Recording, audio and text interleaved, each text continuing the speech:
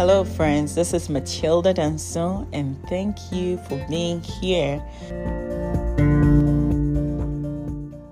I'm so excited to have you for another time of conversations. And so today I am going to talk and encourage you, about being courageous. Be courageous. And what does it mean to be courageous?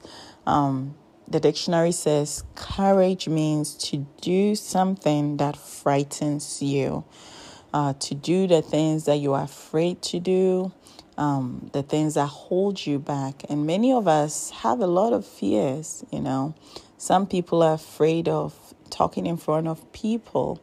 And because of that, we are not able to even say the things that we need to say. Some people are afraid of trying new things. They are afraid to fail. And so even when God has given them great ideas, they get stuck in their normal routine because they are afraid to try new things. Some people are afraid of marriage. Even when they desire to be married, they are afraid of it because of the statistics. They don't want to be a statistic, or they are afraid because of their background. They have seen or experienced, a bad marriage before.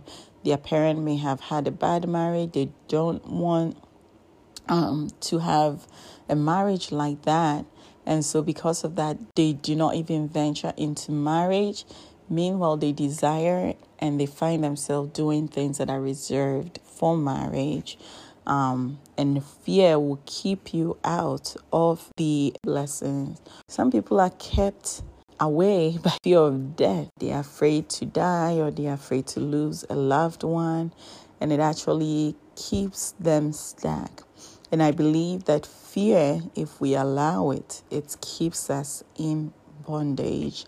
And so if we will be able to accomplish the things that God wants us to do, to accomplish the great things that God has in store for us, we need courage. We need to rise up in courage to do those things. And this morning I was just reading a scripture in Joshua chapter 1. Joshua was an assistant to Moses. Moses was such a great leader. God had used Moses to do so many great things, getting the Israelites out of bondage from Egypt, performing many miraculous stuff, turning the staff to snake, parting the Red Sea. Like all of those things are just great shoes, big shoes for Joshua to fill. But when Moses died, God called Joshua. And one of the things that, God mentioned in the scripture, Joshua chapter 1, verse 3, and I'm going to read that. It says, "Every place that the sole of your foot will tread upon, I have given you, as I said to Moses." And so this was a promise that God had given to Joshua and to the Israelites, that he is going to give them all these land, all these stuff. But then he had called Joshua to lead the people into the place of promise. And in verse 9, God reminds Joshua, he says, "Have I not commanded you? Be strong and of good courage. Do not be afraid, nor be dismayed, for the Lord your God is with you wherever you go." And so God is reminding him, he has commanded him, even though I've given you all these promises, you will need courage. You will need strength to be able to, access and reach that place of promise. But what would take you there is not even your own strength. Because if you look at your own strength, you'll be afraid. But it is because of my presence with you. I will be with you. I will help you. I will fight for you. But you will have to rise up with courage and with strength to be able to go where I need you to go where I have prepared for you. And for you and I also, God has prepared a place for us, but we need courage.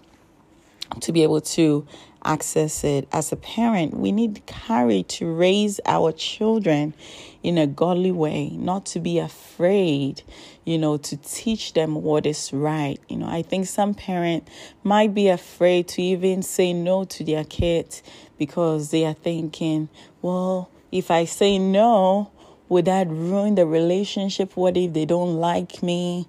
But you need courage to be able to teach them the way of God, to teach them what is right, even when others decide that, hey, allow your kids to express themselves, let them do whatever feels right to them. You need courage to be able to raise them and teach them the way of God. Of course, you need wisdom, and you need to be able to build that relationship. You need to listen to your children, communicate with them, use grace and kindness. But then you do need courage to teach them what is right. We also need courage to speak truth without compromise and in love. We need courage when you are in a place where, what is wrong is being healed, that you wouldn't just be quiet and just stay in your own lane, but you need courage to rise up, to speak up, even when you have to speak, against authority.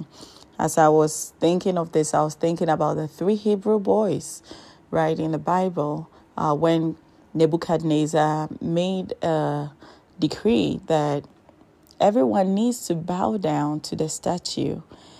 And I'm sure there were people who feared God or who claimed to fear God, but out of fear for their lives, they decide to just do whatever they've been told to do. They don't want to lose their jobs. They don't want to lose their lives, their property, their reputation.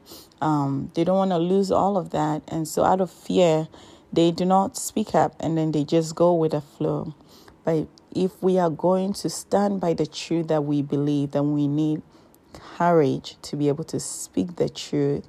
And those Hebrew boys, they said, we know that God will deliver us, but even if he doesn't deliver us, we are not going to bow down to this. We are not going to succumb to your whims. We are not going to do whatever you want, because what ultimately guides our lives is the word of God, is God himself. And so we need courage to be able to speak truth. We also need courage to obey God, right? Again, I'm thinking about Moses' mother. This woman gave birth in a very difficult time, in a time where children were being killed.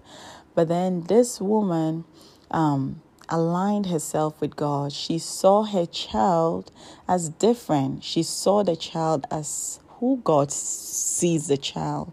And so because of that, she rose up with faith and with courage, and she preserved the life of this child that God used to bring deliverance to a whole generation.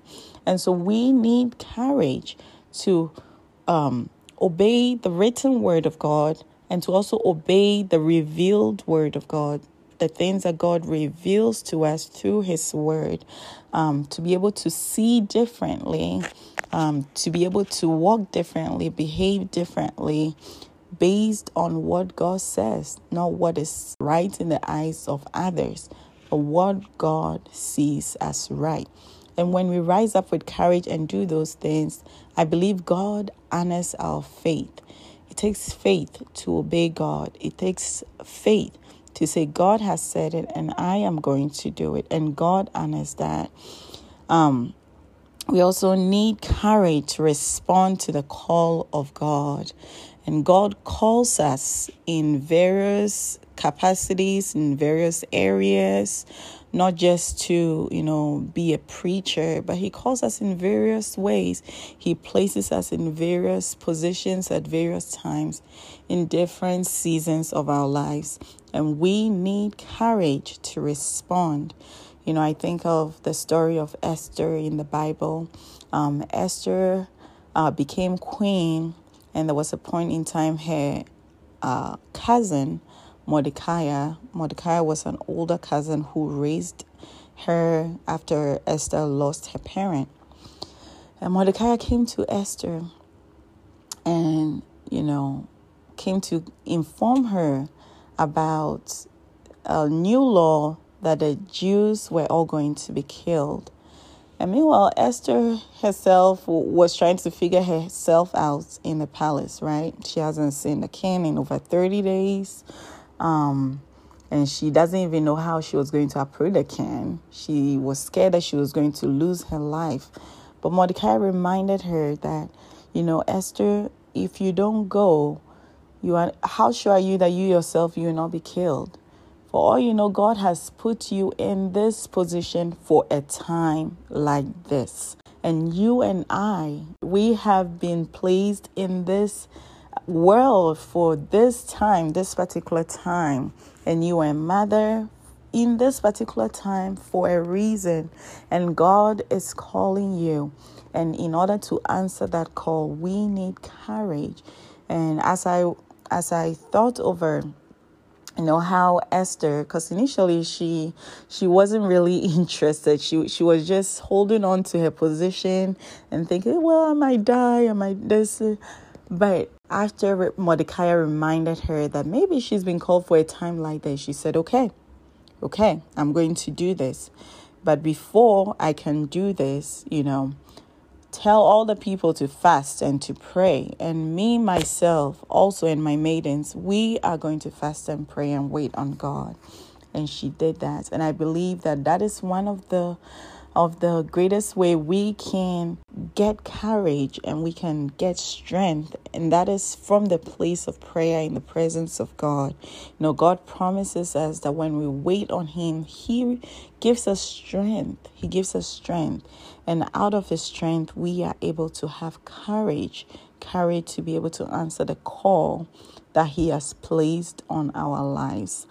We need courage to be able to step out of our comfort zone. The comfort zone is called that because it's comfortable, right?